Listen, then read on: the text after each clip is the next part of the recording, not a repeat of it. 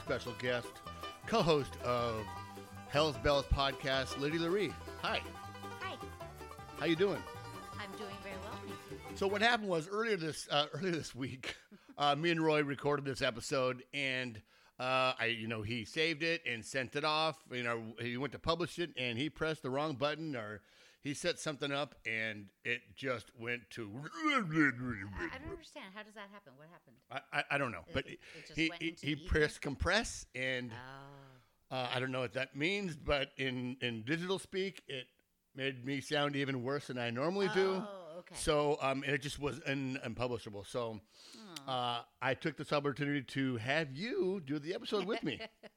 Roy, I'm going to try to do you proud, but I'm here to say I am no Roy Thomason. Thank you very much. No, and you're much better looking, and I love you much more. So, Although you do send messages by mistake to me, Roy, and Angela, telling me romantic things. Yes. Wrong text thread. Wrong. And I won't know until I get a little like Roy. Why is Roy texting me hearts? I don't know. What is that? A little smoochy thing. Roy will send you like kissy faces. Oh my God. So how's let's talk about the Padres for a minute before we get into the minor league stuff. All right. How's go on? Yeah, they didn't win last night. No, they didn't, and that's okay. They're we just said this before we got on the air. We're a 500 team.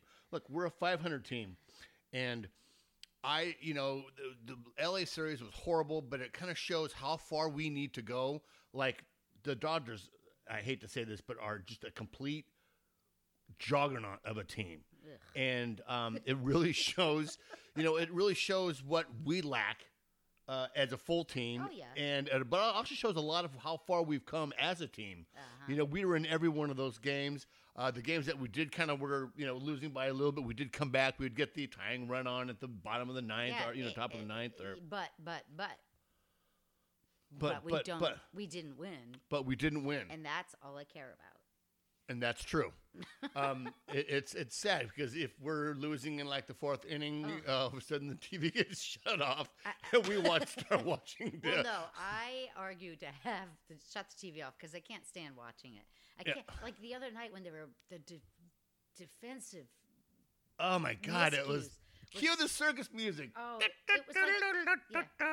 was like the Keystone Cops. It was pretty bad. And I found that really painful to watch. It's so funny. Do you ever notice like Franimals hitting a home run in the first inning all the time? Yeah, he's hitting so many it should be counted as like two. Like, okay, they're all solo shots.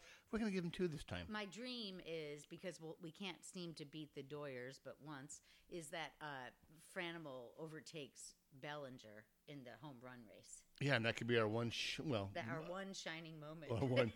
Is that a song? One shining moment? Yeah. I don't know. Sing. One shining moment. I thought I saw that on Twitter. No. But let's get on with the show. Mm-hmm. Hey, batting leadoff.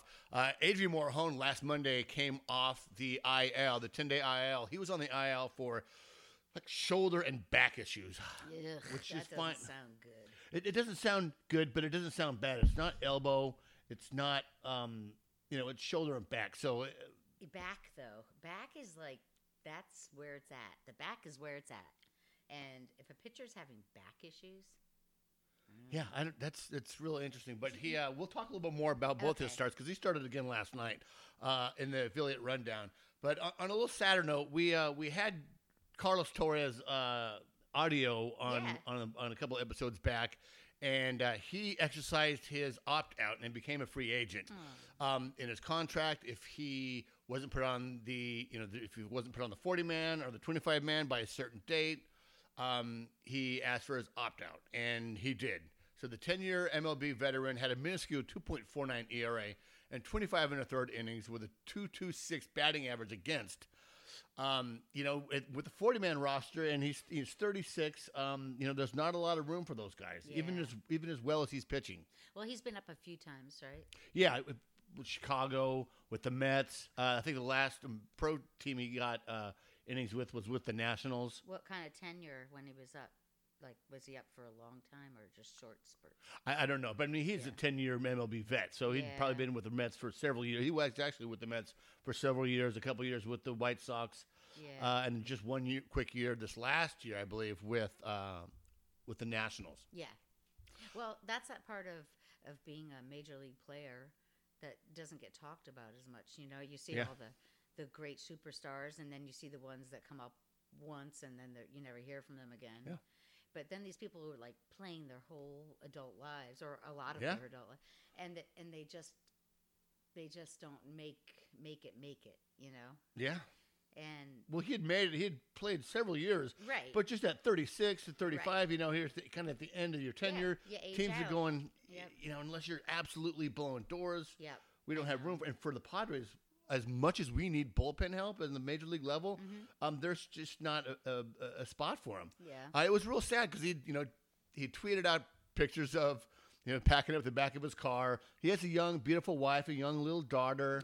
So it was kind of sad. And he's a really good follow on Instagram, a great follow on Twitter. We wish him the best, Carlos. Good luck. But let's move on. So here's the big issue.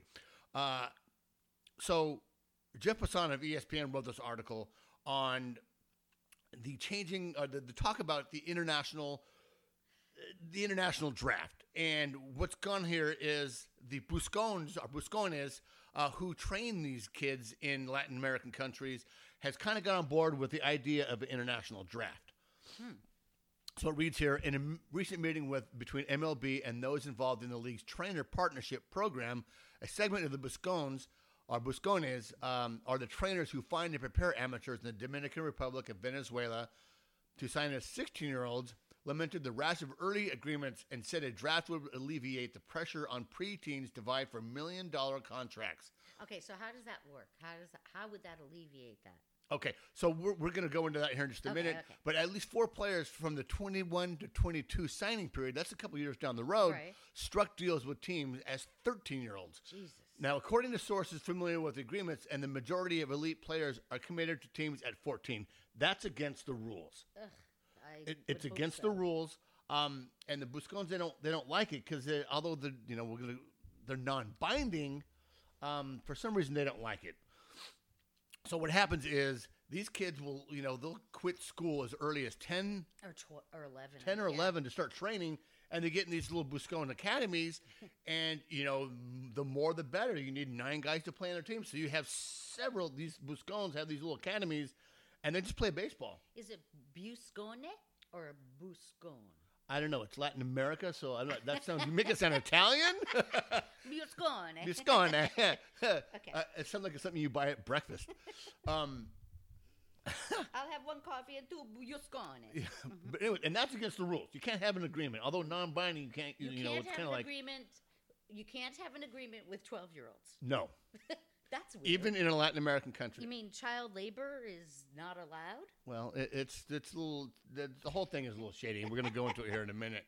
But the increasingly early age at which players agree to sign, which is against MLB's rules that they are rarely enforced, has incentivized the use of performance-enhancing drugs on children in hopes that their mature-looking bodies will impress scouts enough to offer significant signing bonuses. So, like, Franmil Reyes look like he does now at 12?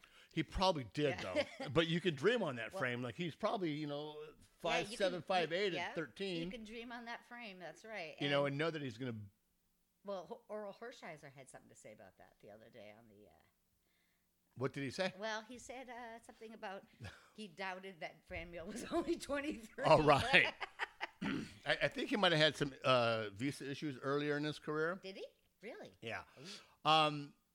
So while the agreements are non-binding, teams feared that breaking a deal would have harsh repercussions with the Buscones, who control the talent pipeline that accounts for nearly 30% of major league players and closer to half of minor leaguers. And an international draft would need the support of the MLB Players Association, which during the most recent collective bargaining negotiations is skewed a draft in favor of a hard cap system. So instead of having a multiple layer of drafts, Yeah. they're like, okay, every team gets $7 million, Right, and you have to make that last. Right. Multiple Buscones said they fear draft would artificially depress the value of players chosen. Considering the pre-cap spending numbers, the concerns are warranted.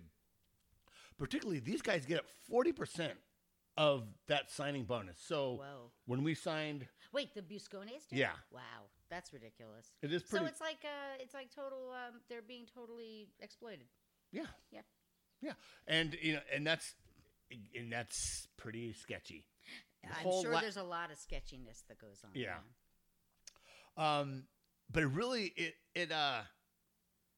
so go on to continue here real quick. The concern is that with the hard slaughter draft, the value of the Buscones as trainer-agent hybrid would go away, and the trainer-only paradigm may not warrant such significant commissions. This really started a line on Twitter, and Jorge Castillo from the LA Times, who wrote about how Puerto Rican players are not part of the international draft. Oh. So Puerto Rico is a part of America, yeah. right? But Puerto Rico is still an incredibly rich breeding ground. Well, poor nation. Yes, they're really poor, but a rich breeding ground for players. Yes, but not really, because these kids, they're not taught English well enough. Oh, yeah. Yes, I said well instead of good. Thank you. They're not. So they're not. It doesn't matter how good they are. If they're not taught English well enough, they don't do well enough in the American standardized testing to warrant a 4-year college. And then, doesn't matter how good you are as a player, if you don't standardize test well, you're not going to get into a 4-year college. Okay, but since when do they have to get into 4-year colleges? To get recognition, to get playing time, to get trained, to like. Okay, so you're saying there's no mechanism for that already in place in Puerto Rico? In other words, it is incredibly difficult for them to get because noticed? of the educational system. They're okay. So once again, we'll go slow because it's really interesting and it's kind of. Are you patronizing me? No, I'm not.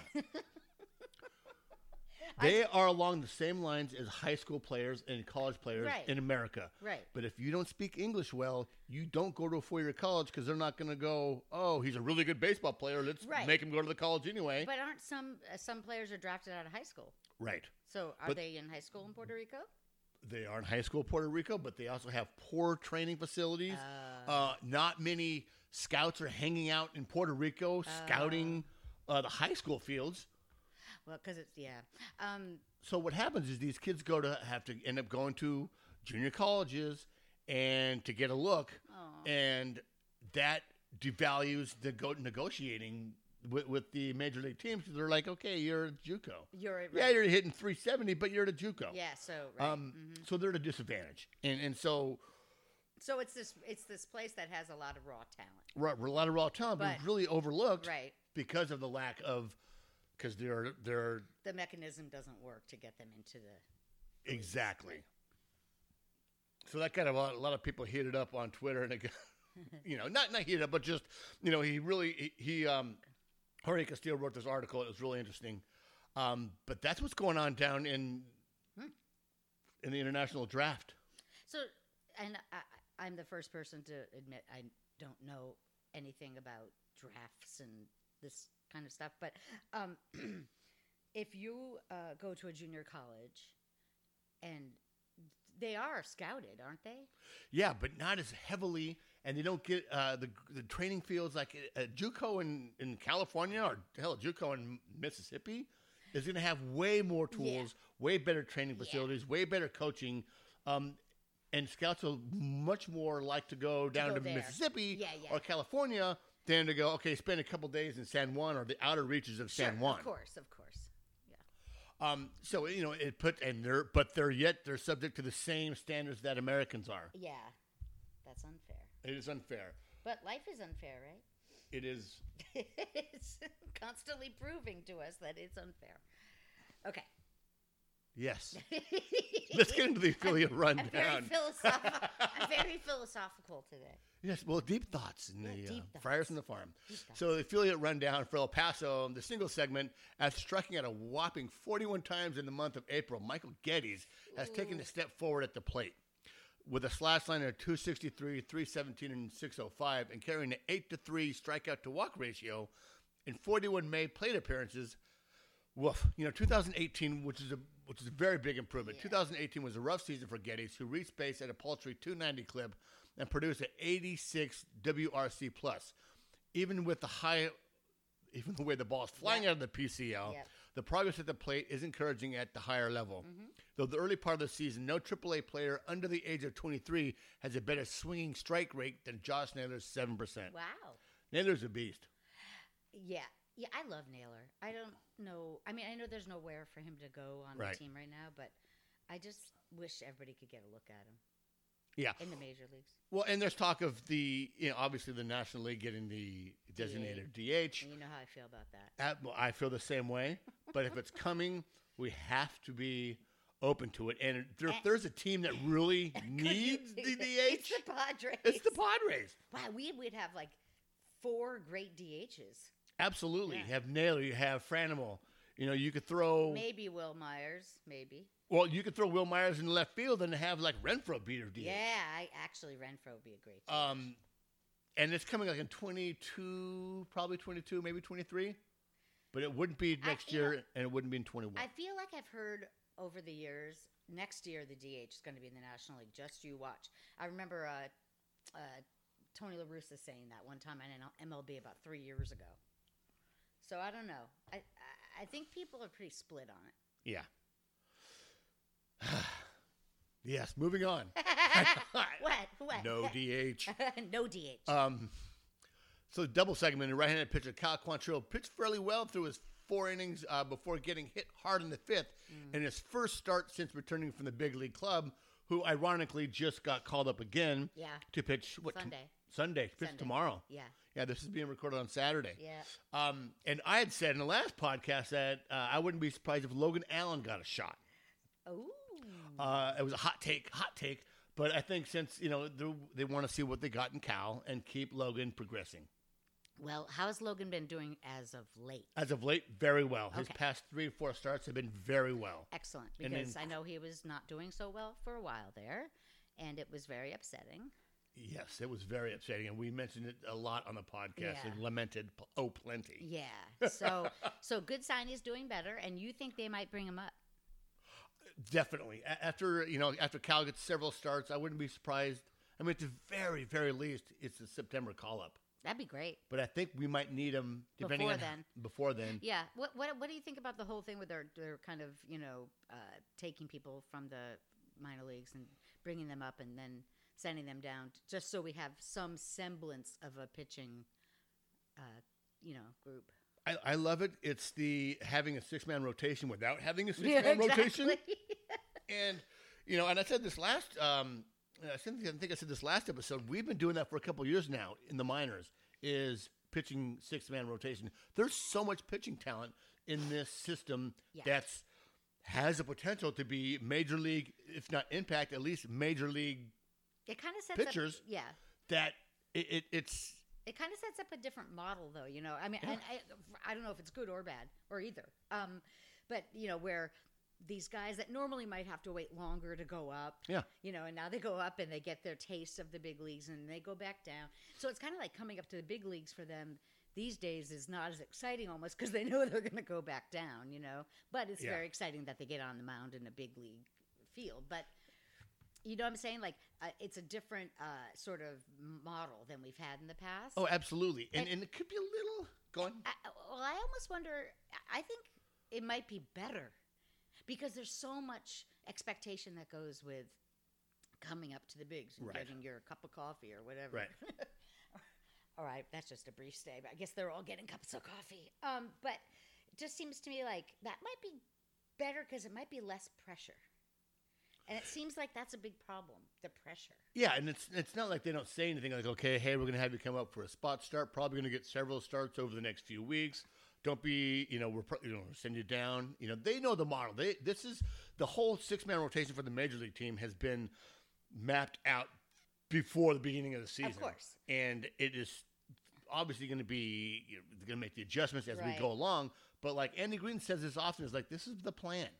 And I like it. I like that I think that they come up and get a shot and not like, here's your taste. Right. And if you don't do well. Right. And well, not necessarily if you don't. And if you do well, you're still going to go down. And if you don't do well. I'm saying when they come up, like, Right. for a Sunday start. And then if they don't do well, it doesn't matter as that much. Right. Right. The pressure's off, like the you pressure's said. off. Because if they stink it up, then they go down and they, keep working where they were like the week before. Right. Right. So, They can work on what they think they can work on, what they have to work on in a less pressured situation. Yeah. But in the rubber ball Pacific Coast League, which could just yeah. But moving on, through his first 6 starts with El Paso this year, Kyle Quantrill has allowed the lowest line drive percentage in his professional career. Wow. Moving on to triple, a shortstop Luis Urias was the El Paso offense last Friday, as the 21-year-old had 3 hits, including his 8th homer of the year. Urias' 8 homers have come at 98 plate appearances after he needed 533 appearances to reach the same total in 2018. So that's last Friday. Then this last week, he had 2 homers on Saturday. Yeah, I know. He continues to strike at a 20.4% clip, mirroring last year's 20.5 mark. The young infielder has also increased his fly ball rate to 45% in 2019, up significantly from 29% in El Paso a year ago. Monday, Urias' 11 homers have come in just 108 plate appearances with El Paso. Urias ranks second in the PCL in OPS 1.270 and slugging percentage 8.33, while striking out at a respectable clip. Respectable. First of all, let's talk about the pronunciation. Okay. It's Urias. Urias. And second of all, I love him and I wish he was up. But I know that there's our cat. Yes. And instead of having dogs, like occasionally you hear the dogs come in with over at Roy and Angela's house, we have a cat that meows. Here's Riri. She just got diagnosed with lymphoma. And she's a very big Luis Urias fan. Yeah, she loves Urias. Anyway, so what do you think the deal is there? I know you and Roy have talked about this, but what do you think he should come up? Do you think he should stay? What's the deal? Well, he was, if you watched Twitter a little bit yesterday, Scan had his Ask Scan segment on Twitter and via email, and he was sent down to work on his mechanics of the swing. Yeah. Probably a two-strike approach, lightening up that leg kick. I know everyone hates to hear about the leg kick. Mm-hmm. I watched an at-bat last night, a couple of at-bats last night, and it seems like with the two-strike approach, like you get no strikes, he's going to hit, he gets that leg kick up a little bit higher for the big good swing, but once you have 2 strikes, you need to shorten up, you need to make it quicker, you get that foot down faster so it doesn't go as high, and it allows you to get to the ball quicker. So is that, I imagine that would be kind of hard, though, to adjust your leg kick, which is probably part of your timing mechanism at the plate to like within an at bat, like you're doing it per strike. You know what I mean? Yeah. Well, players make adjustments. I know. In at bats. I know. But you're right. Having I'm up to having my timing with this leg up here. Right. Now you're asking me to kind of move it down a little bit. So do you think they've asked him just to eliminate it? I wouldn't be surprised. Yeah. I wouldn't be surprised at the very end, years later from now, maybe even later on this year, that it goes to a toe tap or just to pick up the foot and drop it down. So what happens to the T-shirts then? I asked that on this. I think that came on the episode that I didn't, that we just blew up. Oh, really? He said, Roy's like, Tony Lasoy does not have to make a new shirt. Well, I love that shirt.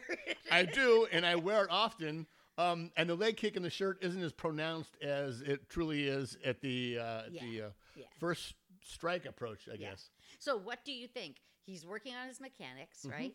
I think from what I saw, just from my very humble position. You're okay. As just a watcher, really.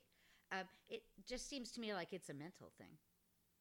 Like he can hit great down there and he comes up and he can't hit. And I understand that we have, it's a big optimum, situation in El Paso in terms of hitting and stuff. But it just seems to me like that when he comes up, he just stops being that person. Yeah. And I would say even in terms of how he carries himself, how he because we've watched him plenty in AAA, and he just doesn't seem to have the confidence that he does Yeah. normally. Yeah. And I don't know if that's just because of his age. I mean, Tatis is younger and he has all the confidence in the world. And Urias should have all the confidence in the world because he's got the tools. So, what is something getting into his head? Well, with someone like Tatis, he's been around Major League Baseball his whole life. His father. It's inbred that like you're going to fail. With Urias, I think you're right. It does. I mean, he's done so well, and then you come up and what has got you there doesn't work. Sure. And we've seen on his social media that he's a sensitive guy. You know, everyone loves posting a little picture with a tear coming down his eye. Why is he crying in that picture? I don't know. It's because he just said goodbye to Fran Meal at the airport. Probably. Yeah, he's so you come up and then he got 12 starts last year, and it comes up, which was fine. And he didn't have great success. Most players aren't Tatis. They're not going to come up and just destroy the baseball. There's going to be that period, and you see it in such a great hitter in Ty France, where like he has great approach, he's a great at bats, yet it's going to take a time for the hitting to come. Tatis is the exception. Is the exception. So I think you're right. I think it is a little bit of makeup or a little bit of confidence. And then this year it hasn't been steady starts. You need consistent at bats, consistent playing time to work through those. Yeah, and that's why everybody's screaming for him to come up, because we want to see him do it up here, and not down there where, he's just going to continue to kick ass down there. Right. And we want him kicking ass like that up here. So the faster we bring him up here, the more quickly he'll be getting to that point. Yes. Okay. We're going to move on now to Amarillo. Okay. So, God, this last Monday, I'm off on Mondays, and I get up pretty early to go drive for Uber and Lyft, and I check Twitter, and man, poor Sam Levitt, the broadcaster for the Amarillo Sod Poodles, had posted it was like 2 minutes old. He had posted a picture of the sun rising up from the broadcast booth at Hodgetown, and he was setting up to do later on that night's broadcast, and they had just got done with an 11-hour bus ride. He rides with the team from Corpus Christi, and he's like setting up for the broadcast later today. No, I haven't slept.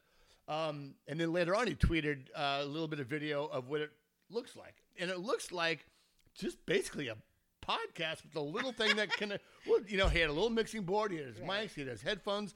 There's a little piece of equipment that connects you to broadcasting. Okay. And then there's another little connection that gets you into the TuneIn app. Okay. And that's it. But it's basically like our setup here, but if we had a little thing that connected us to whatever makes it broadcasty. So what are you saying? We should bring this setup to your adult league baseball games and broadcast those? We could broadcast Pirate We can go to your and Roy's games. There's a dribbler up the middle, and he's slowly running to first base as fast as he can. He's not even running; he's walking. Right. But anyways, I saw that, and it's like, God, he's such a gamer, And we met him at spring training, right? Yeah, he's a nice guy. But there's no one there to do it for him. Like he has to do that himself. Well, yeah, I mean that's Double A. Yeah, I think it happens in I mean, I think AAA is a little better. Maybe they have all that equipment there at the AAA stadiums. Maybe not. We'll find out. We can ask. So single to start off with, going earlier to what we were talking about with Adrian Morejon. Yes. He came in off the IL and had a 2-inning start this last week. He gave up 2 runs on 3 hits, striking out 5. Then last night came back Monday, Tuesday, Wednesday, Thursday, Friday, and pitched another 2 innings. Gave up no runs, threw 29 pitches, and I think had 5 strikeouts again. He looked really good. Oh, my God, that curveball. Mm-hmm. And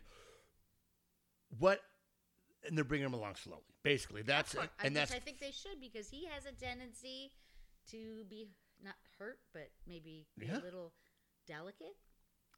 Yeah. More so than maybe other people. Yeah, he has a little bit of a injury issue bug. Yeah. That's not good. But here's the thing with that: God bless it not being an elbow. If it's a back, if it's a shoulder, I know that it's not as dangerous. I mean, remember back in the '90s when Tommy John wasn't so frequent and everyone was tearing their rotator cuff? Yeah. That I haven't seen that happen in years. Well, I think the measures they're taking now probably alleviate some issues. Yeah. But it seems like, I don't know. I don't know enough about the Tommy John to talk about it. But all I know is this. I don't like seeing someone who's prone to being on the DIL in the minor leagues, because I feel like that's when they're at their absolute youngest, most supple. Right. you Right. know, No, absolutely. bodies, and then they get up to the major leagues, and I just hope Morejon comes through because I really like him. Yeah. I know. Yeah. And he got back with his girlfriend. Oh, thank God. Maybe that'll help I think that might help. because we know he loves his girlfriend, Yes. and we know. I'm not going to say it. Thank you very much. This is a minor league podcast. We're always positive, always. No. I'm saying I think that he strikes me from what I've seen on social media that he's happier when she's around. Yes. Yes. Which means happier Morejon, Happier, more of us. more of a. But I like that they're bringing him along slowly, not having him go right out of the gate, pitch 5 innings, pitch a couple innings, and abbreviated, like 3 or 4 days off, a couple more innings, and then maybe ramp up to a full 5 or 6 inning start. Mm-hmm. Double. Okay, we talked about him last episode, and we talked about him in the episode before. Andres Munoz Oh my God. is just incredibly doing well. That was a really bad sentence structure. After walking, after walking 7 in his first 4 innings of work this year, Munoz has issued just 4 in his past 9 frames. While even that total isn't ideal, he struck out an absurd 45.2% of the batters he's faced. And just 37% of plate appearances against him have ended with a ball in play. Opponents have managed just 2 hits among the 8 times they've made contact in his last 9 innings of work. This Wednesday, the stadium gun had him hit 104. I heard. Now, people are going, well, it's a minor league radar gun. Major League Baseball put those radar guns, put all that equipment in the minor leagues. Uh-huh. So that is the true 104 miles an hour. Oh, His season totals are 30 Ks in 14 innings with a 1.93 ERA and a 143 BAA. That's batting average against, are stellar. But he's even better the last 9 outings. In that stretch of 10 innings, he's allowed 2 hits, just 4 walks while striking out 23. 10 times 3 is 30. So out of the 30 outs, 23 of them were strikeouts. Sweet. I love doing math and it's sounding good. You're like a human calculator. It should be noted that his last, he has yet to pitch in 2 days in a row. Now, this is the big thing with all this information, you guys, is coming from Mad Friars. And thank you, John Conniff and the Mad Friars team, for allowing us to use most of this information or all of the information. That's the big thing. People are going, bring him up, bring him up, bring him up. Oh, yeah. He has yet to pitch 2 days in a row. That's too early. And it's way too soon. Yeah. To even and there's and when you do bring him up, you want to be able to use him a couple days in a row. You want to give him a major league, Of course. be it maybe with kid gloves, major league relief time. How old is he? I think he's 20. Okay. Maybe just turned It's 20. like every time I think I know all the pitching talent down there, and like I've heard of Munoz, but We watched Munoz at the now Don Welke Classic. right, but it's like then all of a sudden another one starts getting more and more press and starts to have more and more amazing outings. Yeah. And it's like it's the hot talent lava. Yeah. It's Well, amazing. and with him, he'd pitched in Fort Wayne, and last year, God, did he, a little bit in Lake Elsinore. Yeah. It's not till AA when they're like, and everyone was talking about him for the past 2 or 3 years when Yeah. he was 17 years old. Now we're starting to see it at the higher levels where Right. he's seeing advanced hitters. Right. Where it's going to like, okay, here's what we need you to do. Right. And that's walk less guys and strike more guys out. Right. So last night he got the 5-out save, striking out 2. Interesting note last night I got while doing administrative work at work, and I listened to the game. Amarillo leads the Texas League, in strikeouts. So their pitching staff, Throwing strikeout. throwing strikeouts, Right. have the most strikeouts. And I heard at the very end of the game, so they have 401 strikeouts Yep. that that the pitching staff there in Amarillo has. Yep. Incredible. But we're moving on. We got to move on. We got a lot of road to cover and a short time to get there. Hurry up. The triple for Amarillo. Owen Miller. Yes. Yes, love him. Became the first player in franchise history to record a 4-hit game when he singled in the 6th inning, taking his hitting streak to 7 games. This is last week. And he singled off McNutt. I think it's Jason McNutt. That's an unfortunate name. Yeah. Yeah. Go on. He has heated up recently in batting, 326 over his last 10 games. Miller is currently 8th in the Texas League with a K rate of 16.3. Wow. I say this over and over again. It's new to you, but old to the podcast listeners. This is a professional hitter. I know. In development. Seen him. I've seen him. Yeah. What was the last time we saw him? Spring training. Oh, that's right. Yeah. He was raking great for the major league team. Yeah, he and Robbie Podorsky were the two ones that I just loved watching in terms of batting and just their presence on the field. They're very impressive.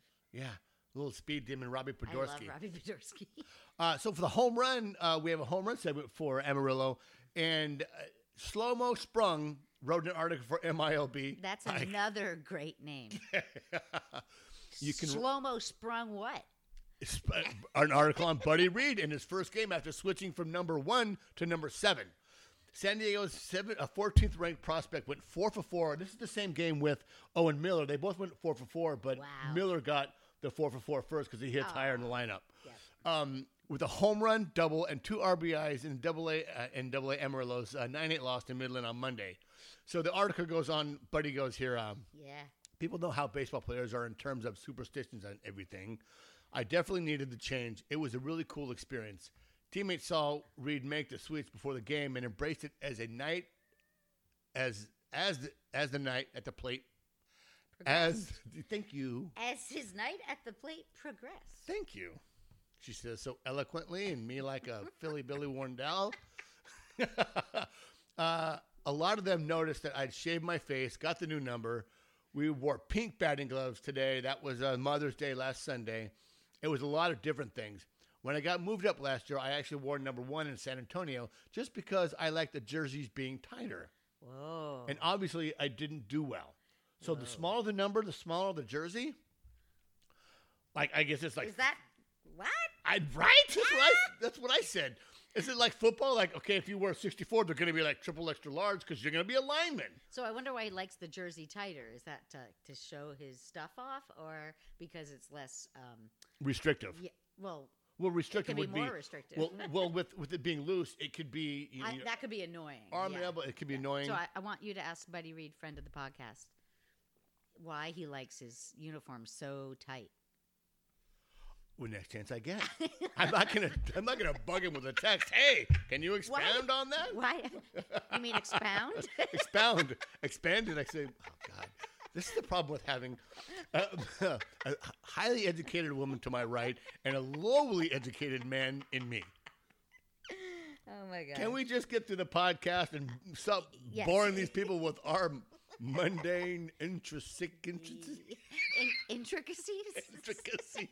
I was going to say idiosyncrasies of our relationship. Move on to Lake Elsinore. But let's move on to Lake Elsinore. So, in the single segment, Thursday, Aaron Lesher tossed a superb 5 innings of ball, scattering 3 hits and striking out 5. His last 2 starts have been both scoreless appearances as he struck out 11 and walked just 1. A quiet, one of those Nick Margavich's kind of guys. Mm-hmm. Not a lot of fanfare. Not a high draft pick. Guy that's just getting it done. Love it. Quietly. Yeah. Under the bright the lights of Luis Patino, Osvaldo Hernandez, Mackenzie Gore. The bright lights of Broadway. The bright lights of Broadway. Well, I love it because I feel like we have these kind of really bright stars. Yeah. And then in between them, we have all these quiet guys. Right. That are progressing at a normal rate, that are developing at a normal rate, and not like... Yeah. Like a Mackenzie Gore. Right. Like Luis Patino has been his past few starts. Oh, it's just been amazing. Really well. Yeah. Moving on to double, outfielder Tirso Ornelas busted out of a 1-for-19 slump with 3 hits. This is last Friday night. Remember, guys, most of this was written for it to be recorded on Tuesday. It is now Saturday of that same week. The 19-year-old slugger hasn't shown his trademark power, but his bat-to-ball performance is a step in the right direction. Tirso, Friend of the podcast. Friend of the podcast. Lover of Disneyland. Best jaw in the minor leagues. Strongest jawline. Very good looking Love that guy. man's jawline. He's a great kid and really good friends with Jason Rosario. Ah. So Triple moving on quickly through Lake Elsinore. Last Friday night, Esteury Ruiz homered for the Storm on Friday night. After a brutal April, Ruiz is hitting .333, Yes. .382, .633 in May with all three of his homers. The 20-year-old infielder has struck out just 4 times in 34 plate appearances this month. Ruiz has been moved to the bottom of the order, and results have been encouraging. Good. This is a little bit earlier in the week, so there's been more at-bats. I'm not sure how much. I didn't really update this from last week. Yeah. But he's doing really well. Yeah. And, God, just to expound on Mackenzie Gore, he pitched last night. Yeah. 5 innings, no runs, I think 2 hits. Oh, my God, I think he had 5 strikeouts, 6 strikeouts. Just Mackenzie-esque. We're very nervous because Mackenzie's going to be leaving Lake Elsinore soon, and we want to be able to see him as much as we can. Well, not only that is I ordered his shirts 2 weeks to Dominate the Day for the fundraiser for That's the Lake right. Elsinore Booster Club. That was 2 weeks ago, and just this Monday he goes, okay, you've been shipped. So I checked yesterday. Yeah. They're like, oh, it's still in Ay, Grand ay, ay. Prairie, Texas. So by the time you get them, he's going to be gone. It's going to be Wednesday before they come here, and I can go up on Tuesday. Okay. So they're here this next Monday, Tuesday. Our Monday's a day off, but Tuesday. Yeah. Then they're out of town for whatever. They come back the week after that. So like the 28th, I think they'll be on Okay. Tuesday. So I should be up there. I might go up this Tuesday to just say, hey, I'm going to go back up again the week after Tuesday after work, and then be able to give him the shirt. Right. And- That's a great shirt, and it doesn't matter if he leaves Lake Elsinore. It's like that shirt can be for anybody. Yeah, absolutely. And him at any time in his career. So get Yeah. your shirts. Absolutely. And if he doesn't show, if he does leave, we're not sure. We're just, we're anticipating he's doing so well. He's like a rocket. He's like a rocket. Then I can just send him to Amarillo. Yep. Get a hold of the guys over in Amarillo. Yep. But moving on, let's get you guys out of here with Fort Wayne. So, single in the Fort Wayne segment, there is a team in the minor leagues. And God, I even had more time to prep for this, but I didn't. There is a team somewhere in the Sally League, I believe, that doesn't sell peanuts at the baseball game Because of the allergies? because of the allergies. So Oy. it is. What does "oi" mean? I'm just so sick of people's allergies. You don't even work in food service, and you're sick of people's allergies. I work I in. understand the peanut allergy Okay. is very. You can go into anaphylactic shock, Thank you. but No, but we can't. If we continue to remove things from the environment, then won't the allergies even be worse? I don't know. I'm not a An allergologist. You're not an allergologist? Allergologist. Okay, well, go on. Okay, so there's a team that has no peanuts in the whole. That sounded not good. It's fine. It's it's perfectly fine because people will go into anaphylactic shock even with minuscule particles in the air. So It's true. to show their inclusiveness, Liddy, inclusiveness is what we have here at Friars on the Farm. I don't know how you guys do it over there at Hell's Bells. We're very not Salty? We're not inclusive. You're very salty. You're much like peanuts. You're very salty. So 2 games, Friday, June 14th, and as well as on Wednesday, July 17th. They are not going to have any peanuts. So Mike Nutter says here, we understand that some of our fans have peanut allergies that prevent them from being able to enjoy the fun of a Tin Caps game Wow. on a regular basis, says Tin Caps president Mike Nutter. This is an effort on our part to be inclusive and serve as many fans as we can. Okay, but here's my question. I've been to a million baseball games. Yeah. Everybody's always opening peanuts and throwing them on the ground. I've never heard of anybody going to anaphylactic shock at a baseball game. Well, they're not going to really publish that. They're really not going to go like, oh, fan 1 died of anaphylactic shock. Those people probably don't go to baseball games. They don't serve them on planes anymore because of that. Huh. And Well, a lot that's an enclosed. Okay, anyway, move on. Move Yeah, on. Move well, on. we're moving on, Miss Inclusion. So, the mayor of Fort Wayne, Tom Henry, tweeted, congratulations to Tin Caps president, Minor League Nut, that's Mike Nutter, on his upcoming induction into the Northeast Indiana Baseball Association Hall of Fame. Mike is a true professional and made a tremendous impact in the Fort Wayne. in Fort Wayne. Pardon me. Mike replied, "Thanks for the kind words. As you know, it's a team effort over here. I don't want it about me. It's been an amazing 10 years at Parkview Field. We are honored to work with one of the best ballparks in the country, ballparks in the country, with our partnership of Fort Wayne." Hello, it's getting late in the broadcast. Yeah. Mike Nutter is a 3-time Midwest League Executive of the Year, having earned the award in 2004, 2019, and 2015. He is another great Twitter follow as well. In 2016, the Tin Caps won minor league baseball's most prestigious honor, the John H. Johnson President's Award for overall organizational excellence only. One of 160 teams at MILB claims the annual award. Okay, I'm just really anxious for you to get on to the next one because my favorite name of all time is coming up. Okay, well, hold on. We need to give Mike Nutter his due. He's a great follow. I can't wait to have him on the podcast. I haven't reached out yet, but I really do need to reach out and at least get, I'd love to come on the podcast. He always responds whenever we tweet him. Aww. He loves Friars on the Farm. We love the Tin Caps, as we love all the Mike affiliates. Nutter. Yes. Would you like to read Yes, the double? I would. Okay, there we go. In her Friars on the Farm reading segment debut. On Wednesday, both Xavier Edwards and Tucapita Marcano added another multi-hit game to their tallies. That makes it a 10-game hitting streak for Edwards, while Marcano has hit safely in 13 of his last 14. I mean, I want to be able to scream at Petco, Tucapita, which I have once because he played in the he played in the Don Welke yeah. Classic. And when his name came up, and I believe his family was sitting near us too. But anyway, Tucapita, just make it to the bigs because I want to scream your name. Go on. And he's having a terrific season. He is absolutely on fire. Yep. I didn't put some of these notes. Maybe they'll go on the next podcast, but he is just crushing the ball. And he's named after the town he's from. I think that's so cool. Okay, go on. Yeah, I love it. I love the different name. It's not a Jose. It's not a Juan. It's Tucapita. Tucapita. And is it Xavier or Xavier? Xavier. You said Xavier. I did. Xavier. That's kind of sexy. I'm gonna roll back the tape after we're done. Go on. Go on to We're Sam. almost out of here. I really appreciate you guys holding on for this long. I don't think anybody has. Hello? Are you still listening? I love it. Honey, you've been great. I know.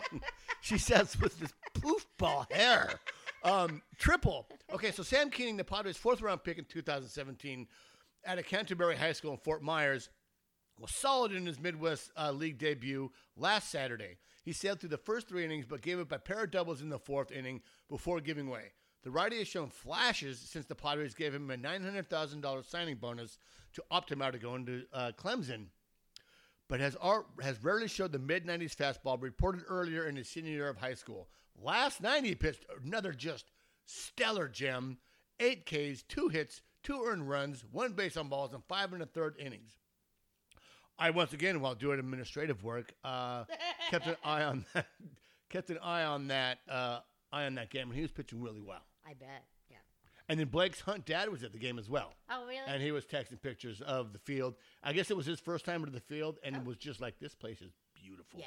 Like, me and you, we need to do that. Yeah, I know.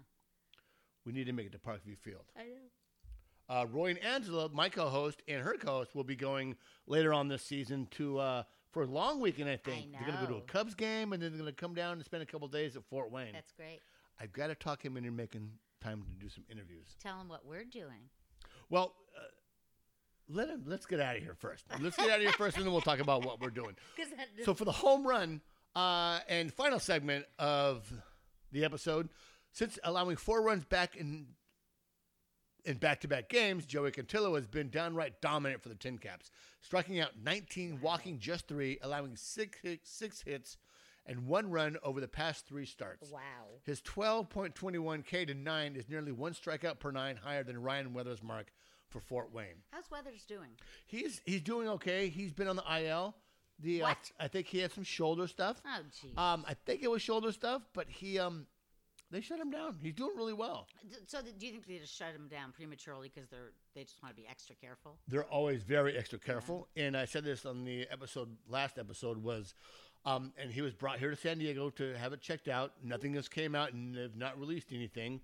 They keep a lot of that information close to their chest. Sure. I mean, close to the vest. But I think it's still just a young kid pitching a lot for the first time. Did he play football too?